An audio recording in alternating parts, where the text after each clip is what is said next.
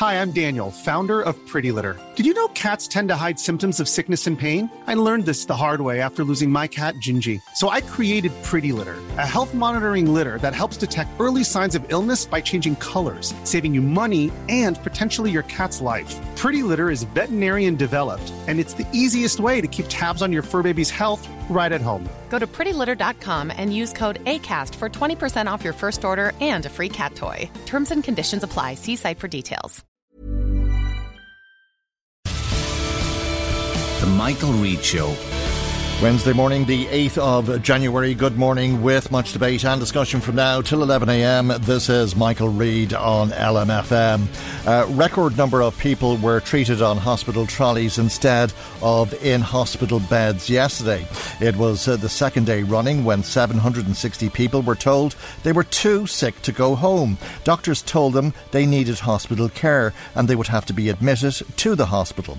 The problem was that all of the beds were already full, leaving sick, sometimes old, frail and vulnerable people having to wait on a trolley until a bed became available for them. The Minister for Health said he was sorry about that. Simon Harris said nobody would ever want to see anybody in this situation, which was a peculiar statement in itself, given that people are in this situation every year and every day of the year and have been for decades at this stage. Let's talk about this with Louise O'Reilly, Sinn Féin's spokesperson on health, who's a TD for Dublin Fingal. And a very good morning to you, and thanks for joining us here on the programme this morning. Good morning, Michael. The Minister also went on to say it's not like this could have been avoided, and they're doing everything that they can to alleviate the situation.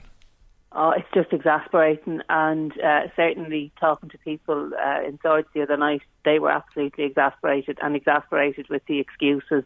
I mean, the idea that somehow the Minister manages yet again to be surprised by the flu, I think is just laughable at this stage. You know, people just throw their eyes up to heaven. We knew the flu was coming. If the Minister didn't know that the flu was coming, members of the IMO and the IHCA and other representative bodies were screaming it from the rafters from as early as August, September, that a particularly virulent strain of flu was coming. We knew from Australia that it was going to be bad, and instead the Minister failed to prepare. And what about the HSE? Did the HSE know that there was going to be an outbreak of flu and that they asked for additional resources?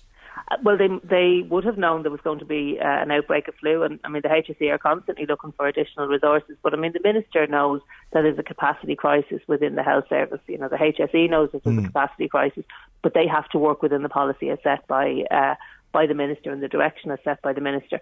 I think the issue that we're seeing now, the 760, is very shocking. It's another record broken. It was 760 for 2 days in a row. We don't know yet what the figures are for today. But what we do know is that the numbers very rarely, if ever, drop below 500. So it's, you know, I mean, the Taoiseach was at a microphone yesterday saying, you know, that this is unprecedented and, that emergency measures have to be taken. But the truth is there is a daily capacity crisis. So you might be able to say there's extra because of the flu. But the trolley numbers vary. I mean, how many times have I been on this programme, Michael, talking about this exact thing? The trolley numbers very rarely drop below 500. So it's not very fair to say, oh, well, suddenly we have an outbreak of the flu and that's caused overcrowding. Overcrowding is a daily reality in Irish hospitals. And I have to say, for patients and staff, it's incredible how they're coping. I mean, I saw nurses on the TV and I've spoken to nurses in my own area. I actually don't know how they and their colleagues, the doctors, allied health professionals, porters, cleaners, everybody else, I don't know how they are coping day in and day out. For the patients, they're in and they get transferred and they're out. But doctors, nurses and the other health workers, they're going in every day of the week. It must be incredibly demoralising for them. Pulling their hair out. The stress levels are through the roof, no doubt. But tell me about the patients for the time that they are in the hospital or for the time that they're in the emergency department or in a trolley on a ward. We're being told that they're being treated on trolleys. Are they getting the same level of care? They couldn't possibly be getting the same level of care.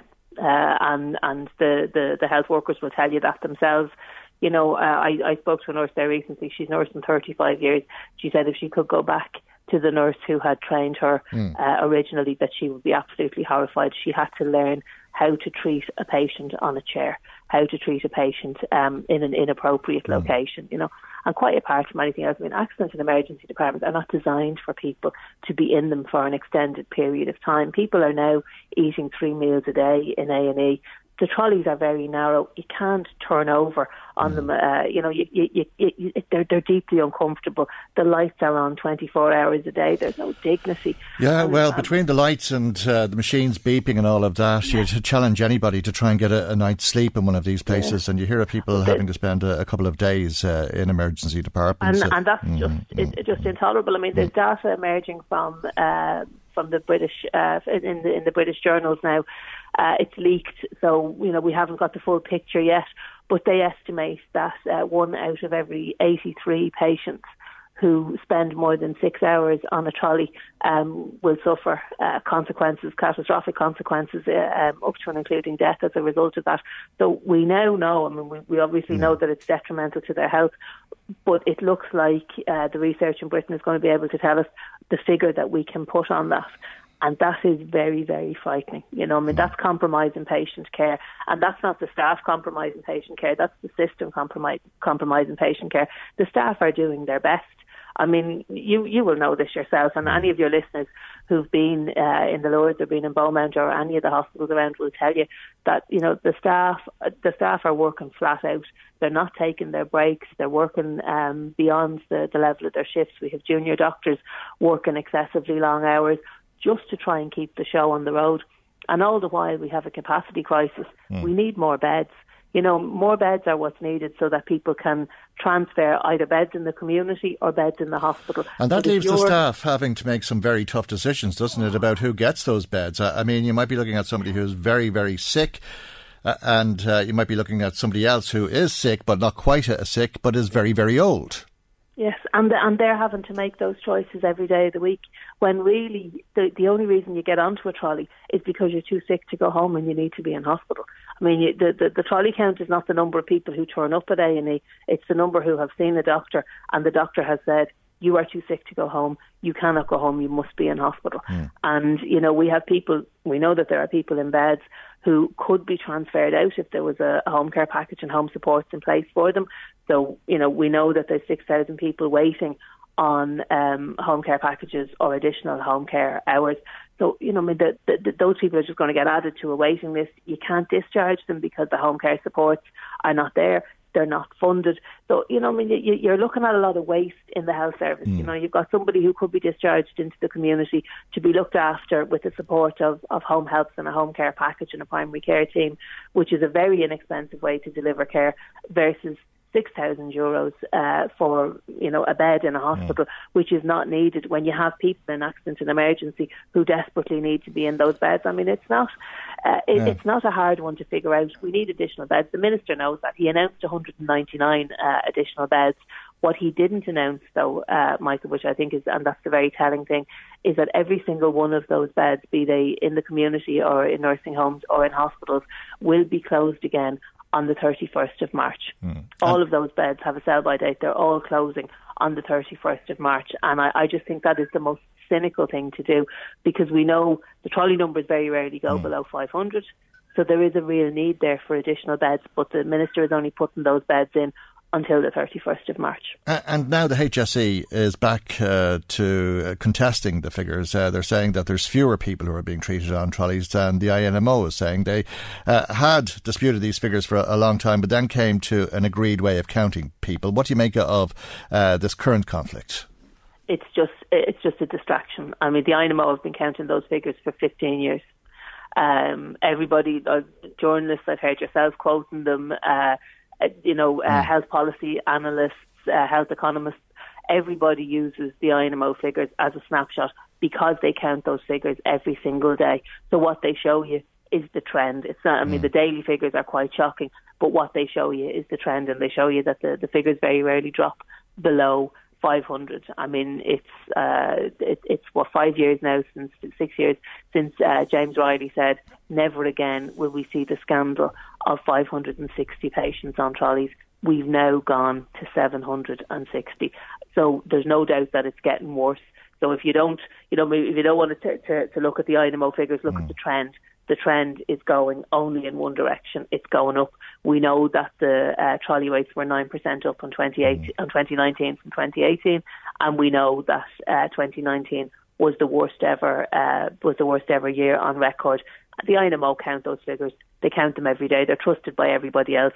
The HSE only come out and discredit them or attempt to discredit them when there is a serious surge or when there's a controversy and they're in the news. And I actually think it would serve them better to concentrate on trying to fix the problems in the health service rather than trying to have a scrap with the INMO over the figures. All right, and some of the figures are through the roof, as we've been hearing in some of the bigger hospitals around the country. But when you take a small hospital like Our Lady's Hospital in Navan and you're told that 28 or 34 people are waiting on trolleys who have already been admitted, they're too sick to go home, they've been admitted to hospital, but there isn't a bed for them, you think that's a colossal amount of people. But the HSE says that's not the case because they've 24 people on an escalation ward that they've opened up.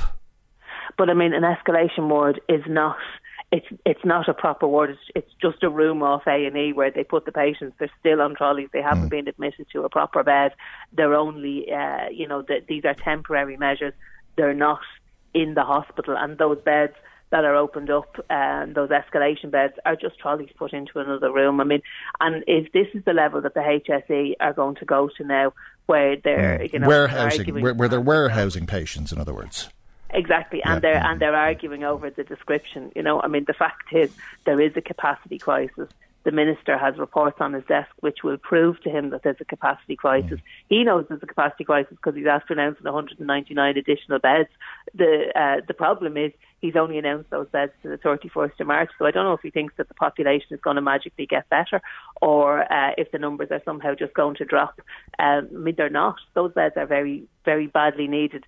Not now for today's crisis, but for the ongoing crisis that's within within our health. But as you say, we've hundreds of people who are in hospital beds who don't need hospital care. The problem is there's nowhere for them to go. There's hundreds of people down in the emergency department who are waiting to get into those beds, but they can't get into the beds because the people can't be discharged. And if they do get into the beds, that means those beds will be taken up and planned procedures will not be possible because there won't be a bed for a patient to be admitted on a planned basis. And this leads to other concerns and operations being cancelled. Some of those operations are very, very serious operations, and some of them are very important in terms of survival. Cancer patients are being told that their operations are being cancelled, for example. And this is the thing. If you're told that you need to have an operation, there's a couple of things that happen. So, obviously, these people are in pain. They're worried, they're anxious, they're nervous. They need to have the operation. They've been told by the doctor that they need it. Then they get the phone call to say, right, here's the date for your operation. So they arrange for childcare, or they arrange for time off work, or they arrange for a lift, or everybody tries to coordinate to get the person into hospital for that day. Then they get the phone call to say, oh, we're terribly sorry, but that operation now has to be cancelled because A&E is backed up. Now, what does that person do? They don't get better. They don't suddenly just click their fingers and say, oh, now my hip doesn't need to be replaced, or now my long-term illness that requires attention is just going to suddenly fix itself. That's not what happens. Those people continue to be sick. They go back to their doctors. They're trying to manage with their GPs in the community. Their doctor says, okay, we'll try and schedule you again for the surgery. They're missing time off work. They're on medication in some instances to manage their pain, and they're not able to live a full life. They need the surgery. And most likely these people have waited a year, if not more, for a planned elective procedure, and then they just have it put off. And all that happens is that those people remain within the health system in an inappropriate location, being treated for the symptoms when they could potentially get a cure from a procedure, and they just cannot get into the hospital. And very often those people end up, because they become acutely ill, because they can't get treatment, and those people end up back in A&E. It's like a revolving door. It's like a merry-go-round, Michael. And you'll know yourself. I know from your own community. I do as well. People who have been left waiting and waiting and waiting, and then have had no choice but have had to go to their GP, and their GP will say, well, look, there's nothing that I can do for you. You will now have to go to accident and emergency, and they find themselves back in accident and emergency. And it's a cycle that needs to be broken. We've had 9 years of Fine Gael in government, and okay, they blame Fianna Fáil, and they're right to do so. The recruitment embargo that Fianna Fáil put in place, the pay cuts, all of that did make a massive contribution to pushing the health service back. But Fine Gael have been in government for 9 years. Between both Fianna Fáil and Fine Gael, they have been in government since the foundation of the state. Well, I mean, and we it's now find ourselves with the health service in the state that it's in as a direct result of their policy. Well, I don't think there's anybody who can argue that 9 years ago Fine Gael were voted into government on two grounds. One was to fix the economy, and the other was to fix the health service. Oh, yes. And Dr. James Riley, who was a former TD for the constituency that I'm proud to represent, knocked on people's doors and said, I want to fix the health service. And they believed him, but unfortunately, far from fixing it, it was made much, much worse under successive Fine Gael ministers. And I mean, the evidence is there, and that's, before you even start to play politics with it, the evidence speaks volumes. And we saw that yesterday, 2 days in a row, 760 people on trolleys because of a very predictable surge caused by the flu. We must be the only state in the world where the health minister will come to a microphone practically every Christmas time or every New Year time and say, I'm shocked and horrified at the flu. Dreadful. That happens every year at this time. Never thought people would have got sick. Never thought people would have got the flu in the winter. Yeah, imagine that. OK, we'll leave it there. Thank you very much indeed. Sinn Féin's spokesperson on health, Louise O'Reilly, who is a TD in Dublin Fingal. The Michael Reid Show. Now, as you've been hearing, an outbreak of flu has put increased pressure on emergency departments around the country. More than 22 lives have been lost as a result of the flu this year, and you don't want to get the flu. You'll be very, very sick if you do, and you don't want to end up in an emergency department. It's not too late to get the flu vaccine, though. This is a message coming to you from the HSE, and Dr. Peter Finnegan, specialist in public health medicine with the HSE, is on the line. A very good morning to you, Dr. Finnegan, and thank you indeed for joining us. Why would you encourage people to get the vaccine at this stage of the year? Well, because the flu this year is well covered by the vaccine. As you know, the vaccine is designed to cover whatever predicted strains of flu arrive.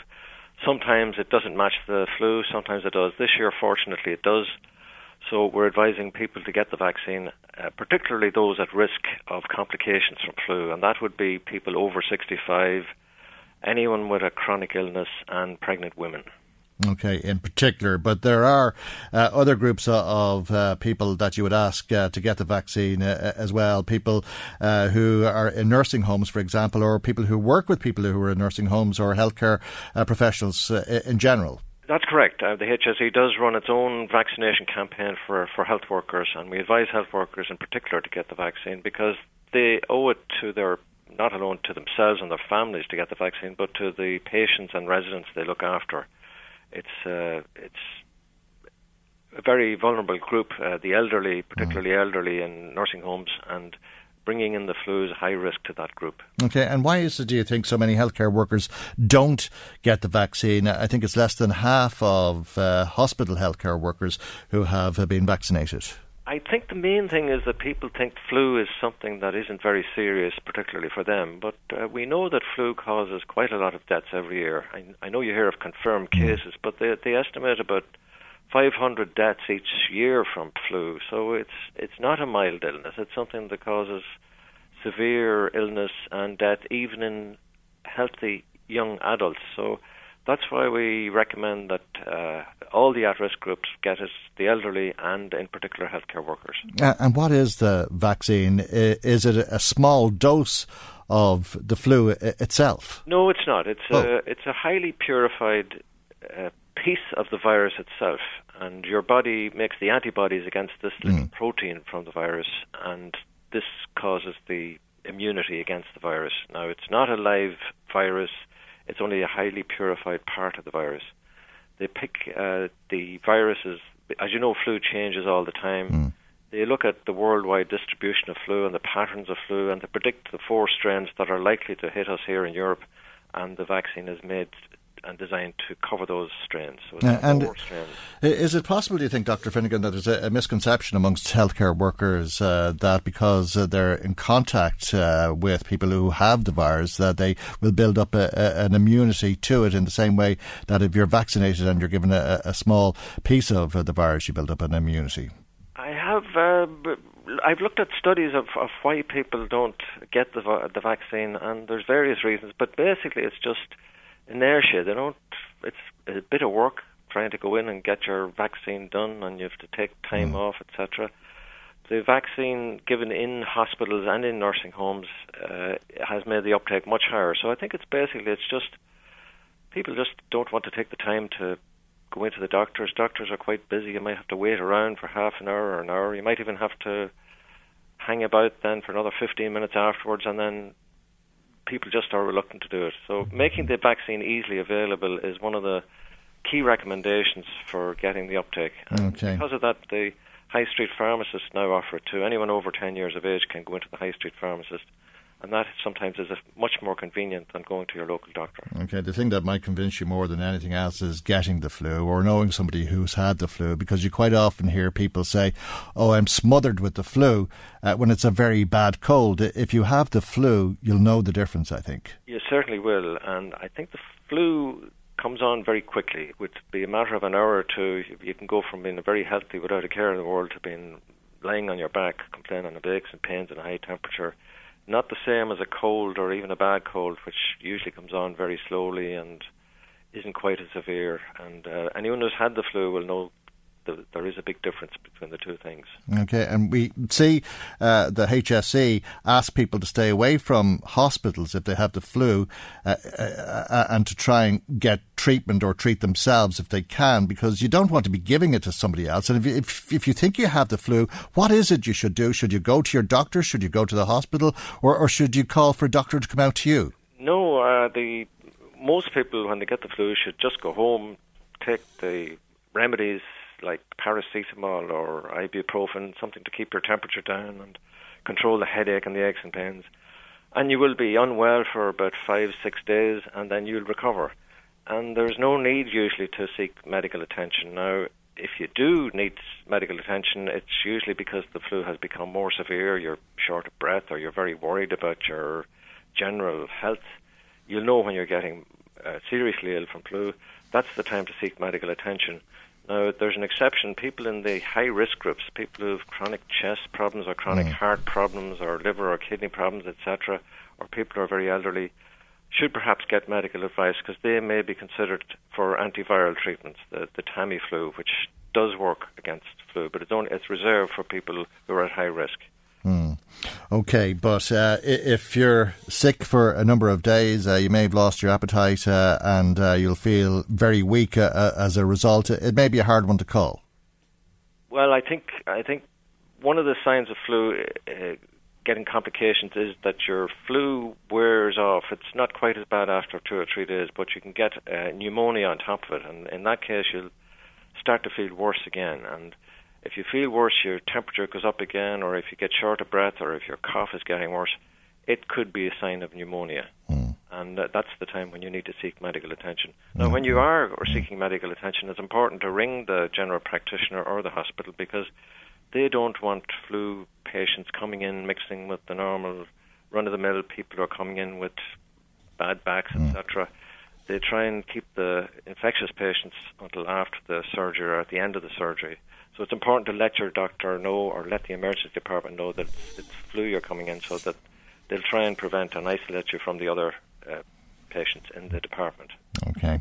Thank you very much indeed for joining us this morning with that advice. Dr. Peter Finnegan, specialist in public health medicine with the Health Service Executive. Now, Wednesday morning means your local newspapers are available too. You'll find them in your newsagents, and we have them with us in the studio. Marie Kearns is here to take a look at what's on the front pages. This week we begin with St. Patrick's Day. This is a story that's covered by the Argus in Dundalk. That's right, Michael. As I say, Christmas is only just over and they're already looking at the next big event, and it is, of course, St. Patrick's Day. But the controversy and why this story is making the lead story is because there's controversy over the decision of the organisers to host the parade not on St. Patrick's Day itself, but the evening beforehand.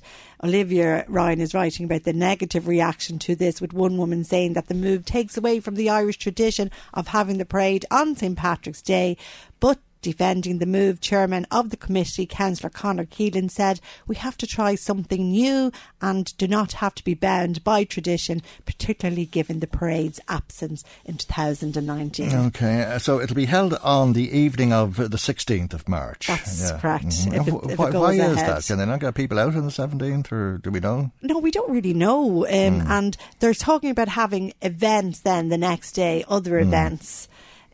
So I'm sure we're going to be hearing more about that. All right. Okay, to the leader in Dundalk, and it's those stories from Australia that have been getting coverage worldwide that makes for the lead story in Dundalk this week. That's right. It's reporting about a local girl, Aoife Heffron, who was working on a fruit farm in New South Wales, and she's describing how the sky was thick with smoke and how the farm had to be evacuated due to the seriousness of the fires. She and her boyfriend Kevin White left Dundalk for Melbourne in Australia last March before travelling to a fruit farm in New South Wales, where they worked until a few weeks ago, and they've now moved back to the relative safety of Melbourne because of the fires. But even there, residents have been advised to stay indoors due to the thick smoke that's enveloping the city. OK, we go to the Dundalk Democrat. Inside the Dundalk Democrat to a story on road safety, because its front page is similar to that of the Argus.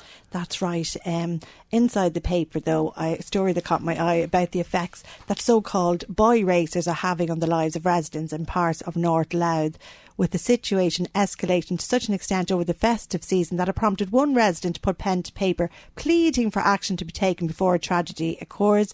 The author, who wished to remain anonymous, described the community being terrorised and the struggle to get to sleep at night for fear of damage being caused to their property, and by these people who they say have no regard for anybody but themselves. OK, and the parade on the 15th of or 16th of March on the front page to Drogheda, and a 10-storey tower block to report on. That's right. The new face of Drogheda is the heading of the lead story in the Drogheda Independent about this new 10-storey tower block of Mill Lane on Trinity Street in the town, which the paper is reporting the council planners feel will add value to the urban skyline in recommending the urban life plan for the 41 development.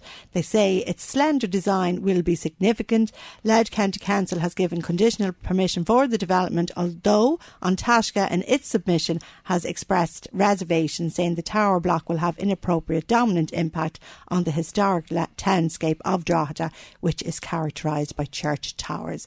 Also on the front page, there's a lovely piece about local rugby stalwart and a regular listener to this programme, Shane Briscoe, being awarded the prestigious Leinster Rugby Sean O'Brien Hall of Fame Award on Saturday, which is just acknowledgement for his lifelong association with the game in the town. OK, patients being treated on hospital trolleys. Yes, thanks for the front page of not surprising, I suppose. Meath Chronicle. That's right. Week. Yes, it runs with the Under Pressure Navan Hospital on its front page, with the paper reporting that the hospital has enacted its escalation plan this week to deal with the surge in patients presenting with flu-like symptoms, as it was reported that 34 people were waiting on a hospital bed, with 10 of those in the emergency department, and the North East Hospital Group has said it will make the extra 24 beds available, as you've already said, Michael, in the surgical ward to cope with the influx. Now, funding for addiction services locally is just over half what it was less than 15 years ago. Let's talk about this with Sinn Féin councillor Ruairí Ó Murchú, who's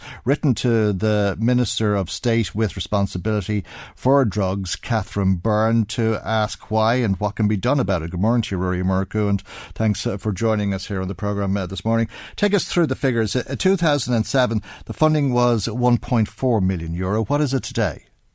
Today, this is for the North East Regional Drugs Task Force area, which takes in Louth, Meath, Cavan and Monaghan. It's 927,813 euro. That's exactly what it was last year. And obviously, If you even compare from last year, you're talking about increased insurance, increased operating costs, and you're talking about a number of organisations that literally obviously had to survive through the years of austerity and literally to make the engine go with baling twine and whatever else, and are doing really, really good work. Okay, but maybe the problem isn't as bad as it was 13 years ago. Well, see, that's it. But no, here, what you have to say is, on the basis of the amount of seizures that we're all aware of, that you yourself have reported on, like you can talk about the 3.2 million that was caught out at the Ballymac, you can talk about the 900,000 between cannabis and cocaine that was caught in RD just before Christmas. You've had numerous, I'm going to call them small, fines of, let's say, money and like 5,000 and 10,000 worth of heroin, cocaine, and various amounts of tablets that have been caught throughout Dundalk and Drogheda. You know what I mean? And actually, there have been a number of, large-scale catches within Drogheda under the Operation Stratus in relation to, obviously, the ongoing feud there. So I think it's fair enough to say we're in the middle of a drug epidemic. I think it's fair enough to say, and forgive me for asking what was an intentionally stupid question. I think it would be ridiculous to think that there was less problem with drugs or addiction 13 years ago than is the case today. Yeah, no, and the fact is 1.4 million probably wouldn't look at it, but the fact that you got 1.4 million for drug services back in 2007, and in the middle of an epidemic, you're getting less than $1 million. All it says to you is that the government are not serious about dealing with this issue, and the impact is you have a huge amount of families that are being impacted, obviously through addiction, not being able to avail of services. You're dealing with a huge amount of people then that remain as addicts, run up debts. These debts are visited on their parents, their grandparents, on the wider community. You have huge amount of violence. You obviously have a huge amount of resourcing and funding that is going into drugs and criminal gangs. And then you have these services and also the Gardaí that don't have the resources to deal with them. And in fairness to Christy Mangan, the Chief Super, who has said lately, he said back when he started in the 90s in relation to drugs policing, he said demand reduction was huge. He says that's fallen away at this stage. He says every time we arrest somebody, let's say for burglary or whatever, who has an addiction problem, the first thing they say to the guards is, here, I have nowhere to go to basically to seek services to get out of this circular hook that they're caught in. Well, there's no doubt. I mean, if you reduce demand, you reduce the level of use and distribution, selling and all of that sort of thing, and as a result you reduce the need for the same level of policing. But there was a big difference in 2007 in terms of the country than the country today, in that the country was awash with money in 2007, just before the crash. And I take it that what happened then was, with the crash, the funding was reduced to the organisations in the region and was never restored. Completely. And what actually happened is that the North East Regional Drugs Task Force took a decision to literally ensure that they could sustain certain organisations. They called them hubs or what have you. And obviously in Louth, we've been blessed in the sense of you have the Red Door in Drogheda, you have Turris in Dundalk. But you also then within Dundalk at the moment would have the Family Addiction Support Network, who do great work and would also be a connect point between the guards and people who would come to them who might have drug debt issues with members of their families or things like that. And they're operating on 7,000 funding from the Drugs Task Force because they weren't even in operation when there was money in 2007. So you're talking about unsustainable situations where you have a huge amount of organisations that are being sustained on the basis of volunteerism and people who have not taken wage increases or whatever else, and organisations that are literally just getting through the gap, while at the same time the HSE does not have the level of service that you require from a point of view of dealing with people with drug addiction. Is it a case, do you think, of being penny wise but pound foolish? Because whilst we might be saving on what we're investing in reducing addiction and the different treatments that go with it when people find themselves in that situation. Instead, we're spending on policing, we're spending on housing when houses are burnt down, as we've seen so many times, and the different problems that come as a result of drug usage, whether that's antisocial behaviour or burglaries or whatever the case may be. That's it. You said it. It's crime. It's antisocial behaviour. It's the health impact. It's people who are misusing drugs for longer periods of time, who then will have mental health issues combined with addiction issues. That's all of these things are a huge problem, and they're all costly. And every burglar that's committing crime for their addiction, that's a cost to you and me when they break into our house. That's a cost when you have the criminal judicial system kicks in.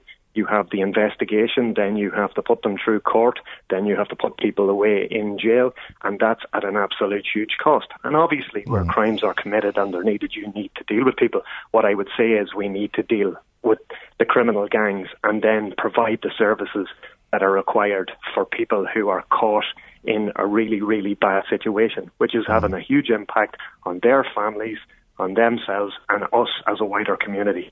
OK, we'll leave it there. Thank you indeed for joining us here on the programme this morning. Sinn Féin councillor Ruairí Ó Murchú. The Michael Reid Show. Now let's find out what you've been saying to us. Marie Kearns joins us with some of the calls and text messages that have been coming to us this morning. What have people been saying to you, Marie? A lot coming in, Michael, in relation to the hospital situation and your interview at the top of the show with Sinn Féin's health spokesperson Louise O'Reilly. Margaret from Trim was listening into that interview and says your guest is so right. Michael, how did the Minister not see this coming? I just don't understand that.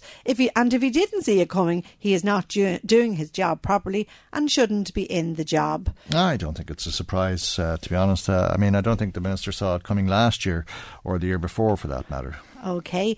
Ava emailed us to say I was in A&E on Monday from 3 p.m, wasn't seen until 3 a.m. on Tuesday morning. I have pneumonia. I really should have been kept, but no beds.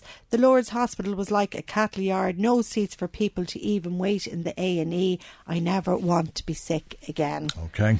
Barbara says, absolutely shocking what's happening in the hospitals, very degrading, especially when you're sick and also vulnerable. They say go to your GPs, but that's even worse, Michael, you can't get an appointment.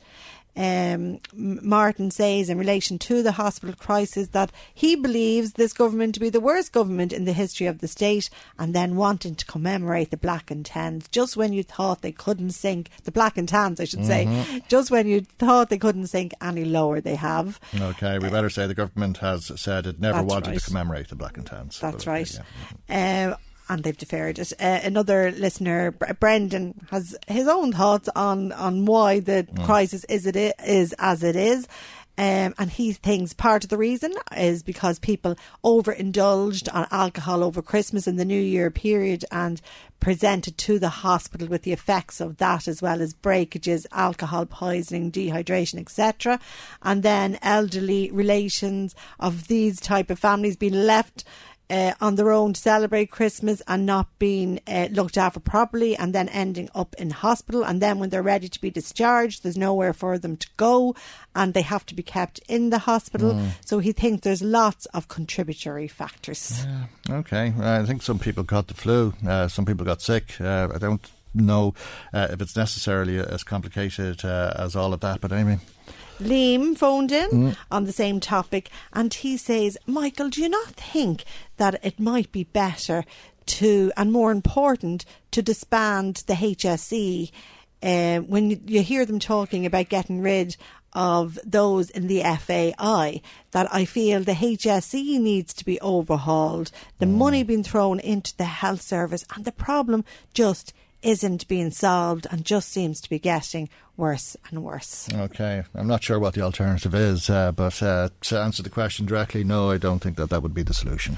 Harry says you wouldn't be waiting 12 hours for them to send you out the bill, and the sad part is that the sheep of Ireland will still keep voting for the same old.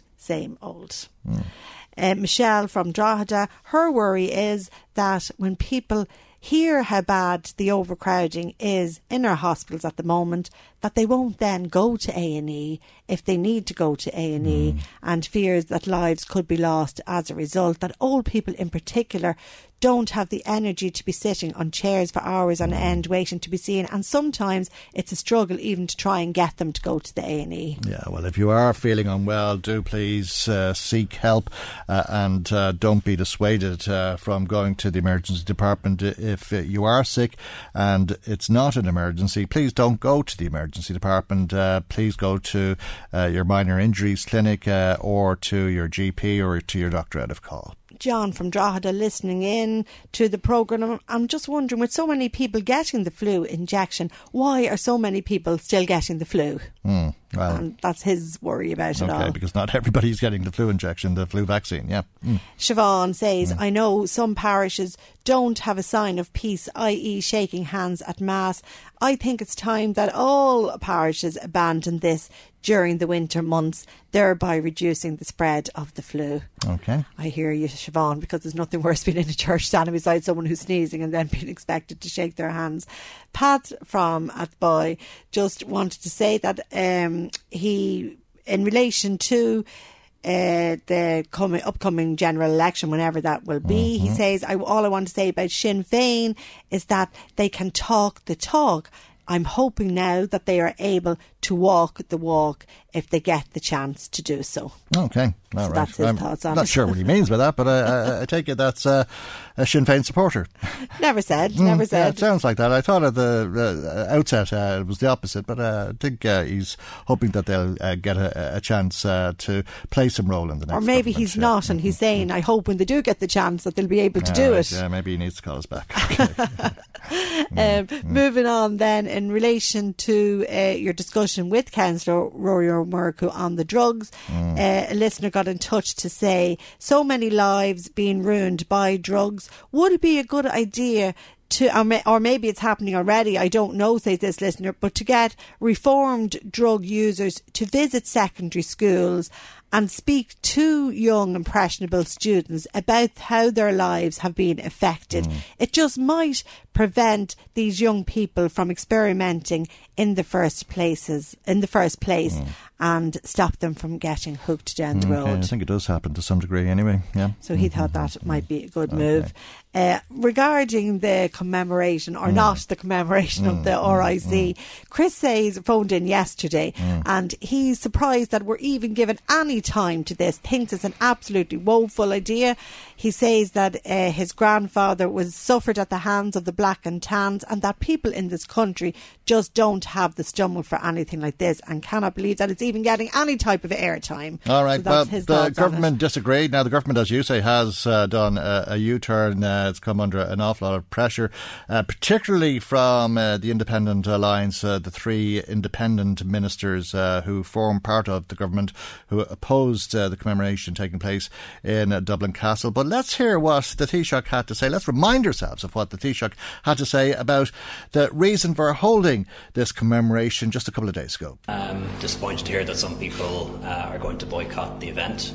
I think that is regrettable. I remember 10, 15 years ago, it was very controversial to commemorate the deaths of soldiers in World War I because some people felt that they shouldn't be remembered because they fought for the United Kingdom, because they fought for the British. That has changed. We now all accept, or almost everyone accepts, that it is right and proper to remember Irish people, soldiers who died in the First World War. And I think the same thing really applies to police officers who were killed, Catholic and Protestant alike, who were members of the RIC and the DMP, many of whose families are still alive and remember them. So I think it's a shame that people are boycotting it, but the government stands over the decision to hold the event. It stands over this decision to hold the event and right and proper to commemorate them. But the government has since changed its mind. We'll be talking about this in more detail a little bit later on. That's right. Carmel, moving to a different topic, Michael, was listening in earlier in the week when we were talking about the exclusion zones around maternity hospitals. and, you know, just in relation to the protests over those getting abortions. And she says, do you agree with everything that is in law? Everything that is in law, it doesn't mean that it's necessarily right. She feels that the mother's rule shouldn't overrule the child's right to life, and men might not always have the say on the abortion of their child. In some cases, they don't have a voice, and not all men want free sex either. She feels that the government hasn't thought out abortion properly. I think the government has, and I think most of us believe in democracy. OK, Brendan from Dundalk on the situation regarding traders trying to make a living, says that many shops on the main streets in main towns have closed down in the past decade, and urges shoppers to get behind local retailers to keep the centre of towns alive. He also feels that there should be incentives for derelict premises to get them opened again. Maybe a freeze on rates or lower rates is his thoughts on it. Okay. We had a phone call from... Go on, sorry, am I okay? No, go ahead. Yeah. We had a phone call from a listener, didn't want to give his name, but just on the schools reopening after the Christmas break on Monday, which of course was Little Christmas or Nullig na Man, and he thinks that this shouldn't have happened. He thinks that it was disrespectful that on the 12th day, should they not still be at home celebrating, that what's happening is that people are celebrating Christmas when it's not Christmas at all, and then the schools are opening when in fact it is the 12th day. And wouldn't it have been nice to have the children at home with their mum celebrating Nullig na Man? Maybe some of the mums might have been happy to have them in school, Michael. But there you go, that's his thoughts on it, so we'll finish on that. All right, well, thanks for that, and thanks to everybody who has been in touch. To the frightening news last night of 20 Iranian ballistic missiles fired at 2 military bases which were home to some American troops.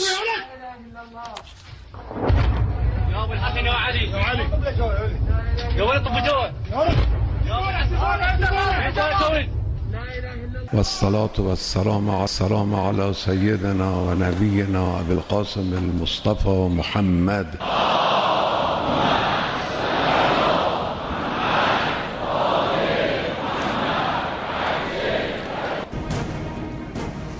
This is a CBS News special report. I'm Norah O'Donnell in Washington. There are reports tonight that Iran has launched multiple missiles at Iraq's Al-Assad air base that is northwest of Baghdad, and that base houses U.S. troops there. This attack is believed to be in retaliation for the U.S. drone strike in Baghdad last week that killed Iran's top general.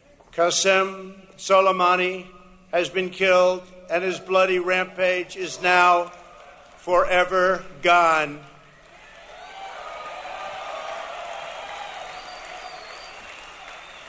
He was plotting attacks against Americans, but now we've ensured that his atrocities have been stopped for good. They are stopped for good. I don't know if you know what was happening, but he was planning a very major attack, and we got him.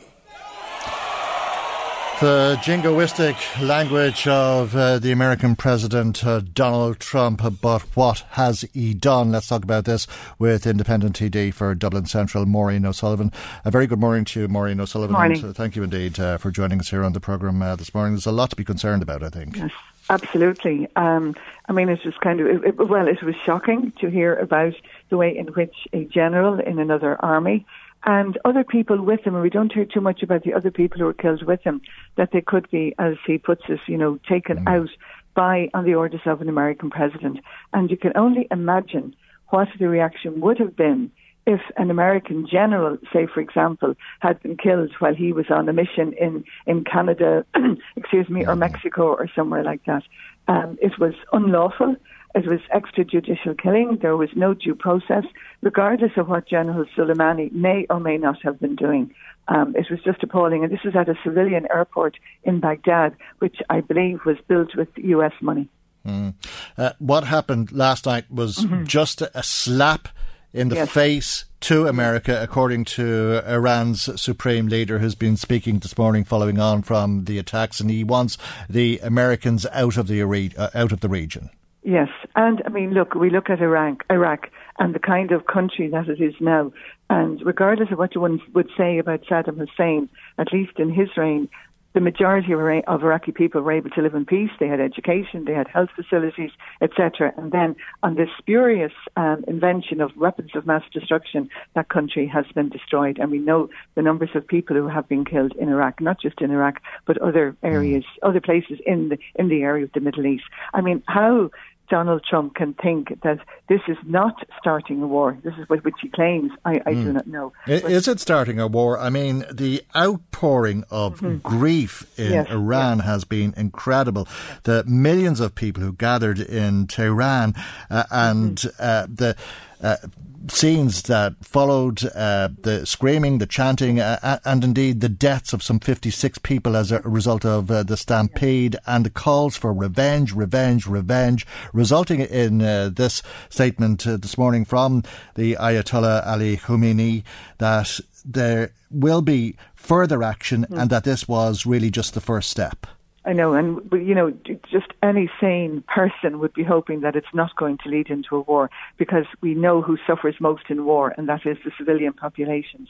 And we know today, with the kind of weapons that are available, nuclear weapons, etc., that when we talk about war, we're talking about absolute annihilation of countries and of people. I think the Iranians have been showing considerable restraint in the retaliation. I'm not into retaliation. I just hope that we can have saner heads that will prevail. I mean, what has happened to compromise and discussion and dialogue and sitting down and talking through all of these issues? But it's very, very upsetting, very disturbing that we have an American president now, like other American presidents, who's speaking like a gunslinger in the Wild West. Yeah, absolutely. I mean, even if this was a despot leader or a serious threat to the United States, it was a human being, and to use that gunslinger language, that jingoistic language, we got him. Maybe it speaks to the Americans, but it is pretty disgusting to my ears. Yeah, and I think, that is part of the agenda. President Trump is facing this impeachment process. He's also facing, into another election. And is he trying to appeal to a certain aspect of American society that appreciates those kind of words? But it's, and I mean, the other irony is that Iran had a democracy which was overthrown back, I think, in 1953 with US help, which installed a dictator there. Yeah, and then we've the nuclear question as well. You mentioned nuclear weapons. Iran doesn't have them. It had hoped to have them, but it entered into this program, and now it's saying you can forget about that. It's all bets off. Absolutely. But I do think that the Iranians, and in spite of those scenes of, kind of mass grief, which are very disturbing to watch, which did lead to the deaths of a number of Iranian people, I do think that we've been seeing restraint on the part of Iran. And I think they have agreed with everything that had them in that nuclear program. And now that is in jeopardy because of the activities of President Trump. The support he's received from the British was unequivocal, I think. Should he be receiving that type of support from other European countries? Well, it was disturbing to see the British response. Now, I know the EU collectively were calling for restraint, excuse me, but it was disturbing to see that. And, you just wonder at the power politics that are going on and what direction Brexit is going to lead Britain into when it comes to their foreign policy. So again, I would have been very disturbed by that. I mean, how can you call for, restraint now after a situation like that? But one would hope that cooler heads would prevail, that nobody wants World War III. And if we're looking at the prospect of that or something maybe not as serious but still significant, it is Donald Trump who struck the first blow, isn't it? I mean, the responsibility lies at his hands. Absolutely, I've no question about that. And then part of that gung-ho language, which he has wrote back on now, was that he was threatening to attack Iranian cultural sites. And I think there's some 20 or so cultural sites that are UNESCO heritage sites in Iran. And I mean, that is very serious. Now he has come back on that. One wonders how and why, who got to him, that we would have that. But there's a terrible hypocrisy at work when we come to American politics. We saw the role of America in our peace process But yet you see the role of America in countries, we think about back to Chile, we think of Cuba, we think of Vietnam, etc. So it's just hypocrisy with a capital H.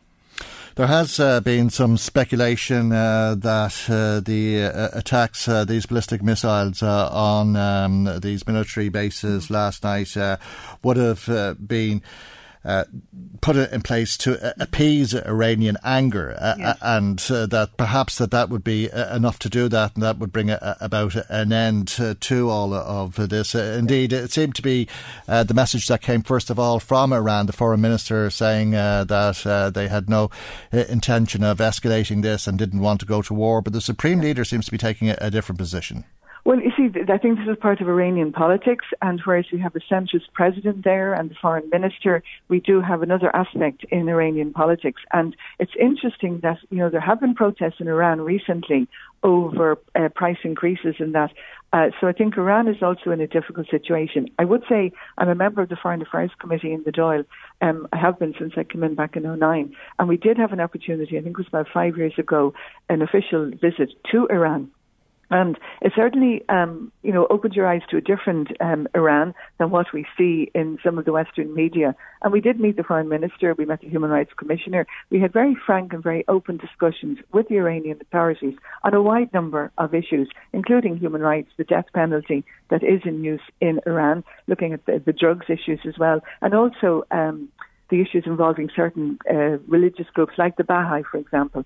So it was certainly an eye-opening experience, a very, very welcoming people, highly educated, particularly for women, and it was a society that, you would look forward to going back to again because of its culture and its history. The last time America involved itself in a conflict in this part of the world, a direct conflict in Kuwait with Iraq, oil was at the centre of it, and indeed oil undoubtedly central to all of this as well. Statements coming from the White House, I think, saying that if there were further attacks from Iran, it could forget all about oil. Yes, and we see already the price of oil has increased. That's probably a good thing for when we think about climate change and that. But we look at Libya and the oil situation, and we look at the kind of country, the devastation that has been caused in Libya today. And again, Western groups have been involved in that. What about the Irish government's response to this? What would you expect to hear? Well, I would expect. I think the initial response from the Taoiseach was good. We do have to condemn the taking out, in President Trump's words, the taking out of a general in such a way. A drone attack at a civilian airport, no due process. It's just appalling, and we should be condemning that. And I think we also need to have a much, much, much closer look at the use of Shannon. American troops are there. They're not going off to the Middle East on their holidays. They're not going off on peacekeeping missions. They're American troops. There are weapons on those planes, and we are complicit in what's going on in the Middle East. And yet, we're very well respected. Our voice is listened to. It is respected. So we should not be talking out of both sides of our mouths. So we have a direct role in this. I do think so. And, there have been a few people who have been highlighting the issue at Shannon. They protest there once a month. But I think of what we're seeing, the escalation now caused by President Trump, that we have to be more forthright that Ireland's airports in Shannon are not going to be used to be part of what's going on and this other agenda that the United States seems to have. How long are they protesting once a month? 10, 15 years? Well, it's going on a long time, but only for them. I mean, nobody would know what's going on in Shannon. Yeah, no, I know, and people do know, and we've known, I think, as I say, for 10, 15 years, perhaps more at this stage, but it continues, and American troops continue to be transported through Shannon. Okay, we'll leave it there for the moment, and thank you, as always, for joining us here on the programme. So thank you very much indeed. That's Independent TD for Dublin Central, Maureen O'Sullivan. Now, as you've been hearing, the government has deferred its planned commemoration of the RIC. We'll talk about this with with Fine Gael TD for Louth, Fergus O'Dowd now, and a very good morning to you, and thanks for joining us here on the programme this morning. You believe the plans as they were proposed were wrong, and that the government were asking people to cross a bridge too far, I understand. I'm sure you're relieved that they've seen some sense. Well, I think the problem with any commemoration or remembrance is that it should be inclusive and not divide. And it was quite clear, I think, that the conflagration of the Black and Tans and the RIC and the auxiliaries in people's minds wasn't clarified, it wasn't clear, and I think it upset a lot of people. And I think it was wiser not to proceed now and to look again at, obviously you can't wipe out Irish history and you can't say there wasn't an RIC and there wasn't a DMP. But what you can do is find a way to commemorate or to remember or find their place in Irish history in a way that everybody, whether you're Sinn Féin, Fianna Fáil, Fine Gael, Independent or no party at all, that you can you can have your beliefs and your loyalties, but you can still recognise the humanity of the people who were there. And they are part of our history. I think you were making the point that you had two uncles who were in the old IRA, one who was in the RAF, and your wife's uncle was in the RIC for that matter. But my grandfather, her grandfather. Yeah. But you believed the planned commemoration was wrong. I believed that it would be appropriate that it didn't take place, or that I wouldn't attend if it did. And that's it. But the point is that what is happening now is that I think it could bring a clearer analysis of what exactly the RIC actually did, and I think also about the Black and Tans, which were notorious for the crimes and indeed the war crimes they committed, like burning the town of Balbriggan, and in Drogheda and in RD and in Balbriggan, where they took people out of their homes and executed them, tortured them in some cases, and left them lying by the side of the road. Leo Varadkar and Charlie Flanagan really have been left red-faced over this, haven't they? I mean, they really botched it. Well, clearly it's not going to happen now, and I think moving it on, they really did botch it, didn't they? I mean, do you think that's why Charlie Flanagan is so cranky about it now? Well, I think the word cranky can apply to you and to me and to other people at different times. Yeah, well, it often applies to me, but I don't think it very often applies to Charlie Flanagan. He's very cranky about this, isn't he? Well, I think Charlie put a lot of thought and effort into it. I think the difficulty is that... That's worrying. The difficulty is, Mike, that we need to put into commemorations in particular, we need to get buy-in from everybody, and it's clear from the commentary on the media that there is a dog committee, that they felt they weren't included in all of the detail. Now, there's dispute over that in the papers this morning. So the main thing is, what is going to happen in the future is that every political party will have to have buy-in. And the biggest problem I see coming, notwithstanding the incredible controversy and problems over this issue, is that when we come to commemorate the Civil War, that will be an appalling vista, because it was an appalling vista anyway in itself, unless and until we get the appropriate and proper thinking put into it, and how we do it in a way that is respectful and doesn't cause...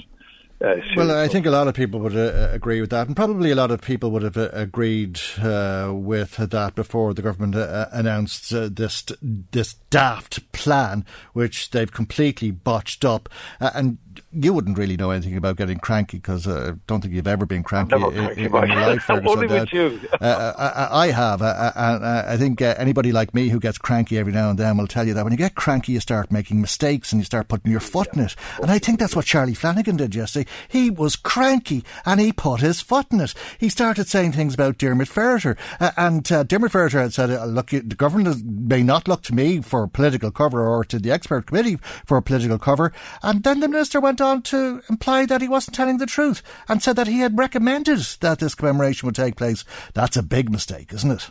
Well, I think the actual expert advisory group said that the place of the RIC and Dublin Metropolitan Police in Irish history ought to be acknowledged in some format. Yeah. And I think, and everybody... And Charlie Flanagan said, well, they actually said that we should commemorate it in the way that we had planned it. Yeah, well, I mean... And they said, no, we didn't. And he got even crankier. But the point is that the commemoration is not going to happen, and that there will have to be, and there will be a better and a greater analysis of the RIC and the people who served in it and the people who committed atrocities in it, and also the decent people who served in it as well, because there were 12,000 Irish people in that organisation, and the vast majority of them were Catholics. Their leadership was Protestant. In the War of Independence, what happened was the Black and Tans came in, and they, as I said, they committed war crimes, and they were appalling. As did the RIC, I think, to some degree. I mean, you were describing them as the stormtroopers for the British Army. Why do you think Charlie Flanagan wanted to commemorate the stormtroopers for the British Army? Well, the point you see is that we've already commemorated all of those who fought in 1916 and those who died.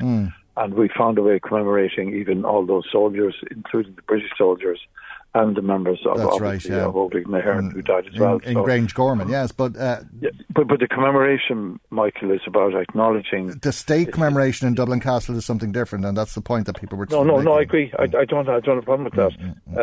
I think... Charlie Flanagan does. Pardon? Charlie Flanagan does. He got very cranky when he was told that it wasn't appropriate. Well, look, come here. We all have personalities, but look, I think Charlie acted with integrity and honesty at all times, and I think that he will go forward, obviously, with greater consultation into the future. And we've got, as I say, to put it a different way, I know Declan Bannock is not with me right now, but we're both TDs in Louth, and we meet regularly at the commemoration for the IRA volunteers murdered by the Black and Tans and RD, and a couple of weeks later we meet commemorating the soldiers from the RD area who fought in the 1914-18 war. And I think that's the way we want it to go on, that we can, that all of us can understand and appreciate and separate out our political views from the historic past. But we learn from our past, and in particularly the border constituency, and with the trouble, obviously, that there has been in the north, the loss of lives, thousands of people died, and whereas it's on a knife edge now, hopefully that they will get back into power, that the Catholics and the Protestants or the Nationalists and the Unionists can work together. I mean, that's where our effort has to be, and in the long run, I believe in a united Ireland, but we can only achieve that by consensus and by agreement and by leadership. And I think that's the way we have to look. And I don't think that anything that Charlie Flanagan did, notwithstanding the fact that it's not now going to happen, was done in any other spirit than trying to make a better Ireland. Was it a Black and Tans event that was planned? Because the headline of the Irish Independent today is that the Black and Tans event descends into farce. Yeah, but if you look at that headline, you'll see that there are inverted commas around Black and Tan words. Because, well, Michael, I'm not moving from the facts in this one, nor are you. I think that was the big problem, that it wasn't clear that it wasn't about the Black and Tans, and that the Black and Tans were a part. They were recruited as an auxiliary force to the RIC in the middle of the campaign for freedom in our country. So, and that was the problem. But that doesn't mean that we can't understand more about the who, what, the where, the whys, and try and understand it better. Because that, when we know our history, we know hopefully we won't repeat. But then they say history is about repeating the same mistakes over and over again. But what we have to do is we have to learn from all of this. And I think I have learned, certainly. And I know that other people I'm speaking to have learned as well. And I think that we can, as a country, we need to move. We need to respect our past and we need to learn from it. Jeffrey Donaldson thinks it should go ahead. It seems as though Jeffrey Donaldson has more in common with Fine Gael than the rest of the country does. Well, Jeffrey Donaldson is a key player in the Democratic Unionist Party. He's a person I've met quite a lot. I'm chairperson of a cross-border Fine Gael group looking and trying to improve relationships with Jeffrey Donaldson and Steve Aiken and lots of other people up in Northern Ireland, and while because of my broken leg recently, I haven't been able to be as active as I wanted to be. But we need to, if we want a united Ireland, we need to have Jeffrey Donaldson participating in that. We need the unionist community to share and to be part of and to have a real power and stake in our society. And that's the future of our... But you understand the problem that your party is facing now? It's probably a good example to look at Jeffrey Donaldson, because a lot of people will think the only party in the Republic of Ireland that the DUP can identify with on the RIC is Fine Gael. Well, people can say what they like, but it's true. Michael, you're entitled to that view. No, it's true. It's true. On a political basis, I would have profound differences. Fine Gael wants to go on the issue of the RIC. I said I said on the issue of the RIC, and Fine Gael wanted to commemorate the RIC. Charlie Flanagan and Leo Varadkar said it was the mature thing to do. Jeffrey Donaldson agrees, and he wants to go ahead with it. Nobody else in this jurisdiction agrees at all. Okay, Michael. So the main point is the expert advisory group recommended a number of different commemorations. No, but in terms of the DUP... No, but I just wanted to go to answer your question. About the DUP? The ending of the First World War, the founding of Dáil Éireann, the struggle for independence, the Civil War, and the place of the Royal Irish Constabulary and the DMP. And everybody... And Fine Gael and the DUP believe... No, Michael...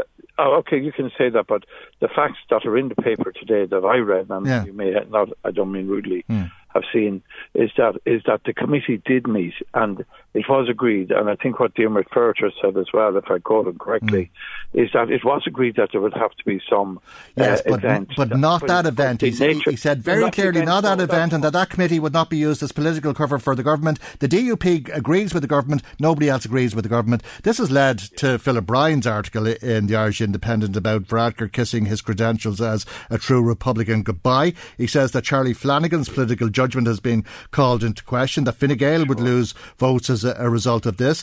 Flanagan won't be popular with most of the parliamentary party, and the government botched the whole lot. Is there any of that you disagree with? I disagree with a lot of that, Michael, but I won't make any difference if you say that to because you still believe the opposite. Oh, no. I will discuss it with you, but I'm not actually allowed to express my belief, no matter how cranky I am. Well, you're not cranky today, right? No, I'm trying not to be. But the main point I want to make is this, that yes, we have learned from it. Yes, we do want to work with parties in the North. Yes, we do need to work with the DUP and with the UUP and with the Alliance Party and with the SDLP and with Sinn Féin. That's what I'm doing as chairman of this group, and that's what the Fine Gael objective is. And yes, I do believe in United Ireland, but I believe it to be by consent, and I believe that Jeffrey Donaldson, no matter how much I might disagree with a lot of what he says and what he thinks, I accept that he lives in this island and that I want them and us to work together to participate to make it a better place for everybody, and that the economies north and south will benefit. We're a border county. We've done well out of the peace. So has obviously County Down, which is our adjoining county. I want that to continue. We need the consent of unionists. We need everybody on board in this island to make it work better for everybody.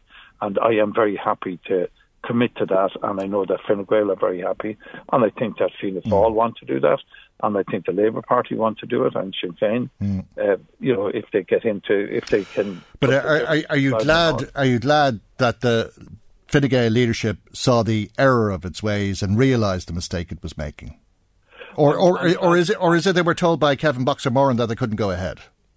Well, it's not going ahead. That's a fact, and the thing is to move it on now, Michael, and to make sure that we read more about the RIC, that we learn more about them. I think that's important, and that's what certainly I'm going to do. And that when there is a symposium or a colloquium or an occasion when we can learn more and I can meet with and talk to people who know more about it than I do, that I will be better off, and our country will be better off. And the black and tans is hugely damaging to the reputation of the RUC because they were a part of that at the end of the day. RIC, the RIC, and the problem is the problem is that they will never be accepted and never can be or should be accepted as legitimate in any way. Okay. And I think we have to make sure that whatever we do, that we separate that out. Okay, and the Minister, your colleague in the Dáil, your parliamentary colleague, said that type of talk is airbrushing them from history. Well, that's his opinion, and my opinion is that you can't. The evil that the Black and Tans did will always be there. You can never airbrush it away because the monuments around the country and Drogheda down the Marsh Road, to Carl and Tierney in Hardy, they're there and everybody can see them, and they're never going to go away. Okay. But we have to try and learn from all of that and make sure that that our country prospers, our people have jobs, the north-south bodies work, and that we move towards, and I believe in the United Ireland down the road, and we work with the DUP. No matter what we think of Jeffrey Donaldson, we have to work with him because he represents the majority unionist view in the north. He represents a Fine Gael view as well, of course, which is... But he's not a member of Fine Gael. No, but he represents a Fine Gael view. But he's very welcome. On this issue, there's few who can stand beside him and agree with Fine Gael. Well, I mean, that's the privilege we all have to make up our own mind. Well done. Thank you very much indeed. Thank you. Fine Gael TD for Louth, Fergus O'Dowd. The Michael Reid Show. Now, it may soon become mandatory for restaurants to display how many calories are in a meal alongside how those meals are listed on menus. The public is being asked for its views on this and has until the 14th of February to let the Department of Health know how they feel. The department says it's because of an increasing number of people who are eating out, and it's to ensure the calorie information is available at the point of choice for the consumer, and for customers to make informed choices about the food they consume and provide the information they need to manage their calorie intake. Mark McGowan, President of the Restaurants Association of Ireland, is on the line. Good morning to you, Mark, and thanks for joining us. You oppose the introduction of such legislation. Morning, Michael. How are you? Absolutely, yeah. The Restaurants Association, we'd be against this entirely. I think it seems to be, it's been rammed through by government. I think very little thought is being given to the negative effects and the consequences it'll have on restaurants. I think it's going to cost the state tens of millions of euro. I think the money could be brought into other aspects of, obviously, primary care. I think needs money more than calories does. But the administrational consequences, I suppose, for chefs it will be very difficult to deal with. I think we'd be better off educating maybe the youth and schools and making sure that that's the way we teach people about calories, because calories comes in many different shapes and forms. And I think to calculate a proper diet, I don't think calories is the be all and end all, Okay, you said it'll cost the state tens of millions. Why would it cost the state anything at all? Well, if you were to look at, if you were to have my environmental health officer on the line, I think if those guys are going to be the ones that are landed, if it's going to be landed on their desk, they can't keep up as it is. I think they're going to have to bring in a hell of a lot more administrational department on their side, and to make sure that this is regulated properly. And if you were to look at it as a restaurant owner, in order to get this right, they have a system out there called MenuCal. For me, it's not ideal. It doesn't work. It's still going to have a very big impact on chefs, and there's already enough red tape around it. The industry, in a sense, that even with the EHOs coming in trying to monitor in terms of hassle, it'll make things a lot more difficult, and I just don't think I don't think they have the resources, and I think any EHO would agree with me. But they say it'll be in order to improve public health, and if that is the case, undoubtedly it'll result in savings. I disagree with that. I think the most important thing is to educate, not legislate. I think it's very important that we teach again our young people on how to eat and what is a healthy lifestyle. We have to teach children about balance, and I think that's the best way forward. Calories and trying to monitor calories, and it just doesn't work, in my opinion. Yeah, well, I mean, if you know that you're eating less calories, there's less chance of you becoming obese. That's education, is it not? It is, absolutely. It is education as well. But we have to also look at the impact it will have on our dining culture. And I think that eating out should be, it is a treat. It's something that people, it's nanny statism in a sense, that's forcing this information down people's throats, so to speak, excuse the pun. Is that the problem, that you're concerned that people will say, oh, look, I won't have a dessert, so that there'll be less bought in restaurants? No, not so much, Michael. I mean, I'm not genuinely not worried about sales when it comes down to this. It's more down to our traditions in terms of dining. If you come into any restaurant, you look at what Tasty Island from Fáilte are trying to do at the minute in terms of our food culture and developing our cuisine. I really disagree with having all of these numbers and calories and everything else on it. We already have the allergens in place, which I think is a very good thing. A lot of people would like to see the calories on the menus, though. I disagree with that as well. I think that it's okay when it comes down to your takeaways and fast food outlets, but I think culinary arts as well is an art, and when it comes down to cooking, every chef's pinch of salt or measuring may be different, because let's face it, if any chef that's worth his salt will know that he has to season ingredients differently because of the flavour profiles for different times of year as well, So it's not black and white when it comes to cooking. Cooking is an art. I'm surprised you don't have more confidence in your chefs. No, well, in fairness, it's not that. It's if you look at, you chat to any good suppliers, and the Boyne Valley has many of them, they'll tell you that their ingredients, flavour profiles change from time to time, so it's not set in stone. All right, Mark, we'll leave it there. Thank you indeed for joining us here on the programme this morning. People can make their views known to the department by the 14th of February. Mark McGowan, President of the Restaurants Association of Ireland, brings our programme to its conclusion today. God willing, we'll see you for our next programme tomorrow morning at 9 a.m. on LMFM. Good morning, bye-bye. The Michael Reid Show. Planning for your next trip? Elevate your travel style with Quince. Quince has all the jet-setting essentials you'll want for your next getaway, like European linen, premium luggage options, buttery soft Italian leather bags, and so much more. And it's all priced at 50 to 80% less than similar brands. Plus, Quince only works with factories that use safe and ethical manufacturing practices. Pack your bags with high-quality essentials you'll be wearing for vacations to come with Quince. Go to quince.com/trip for free shipping and 365-day returns.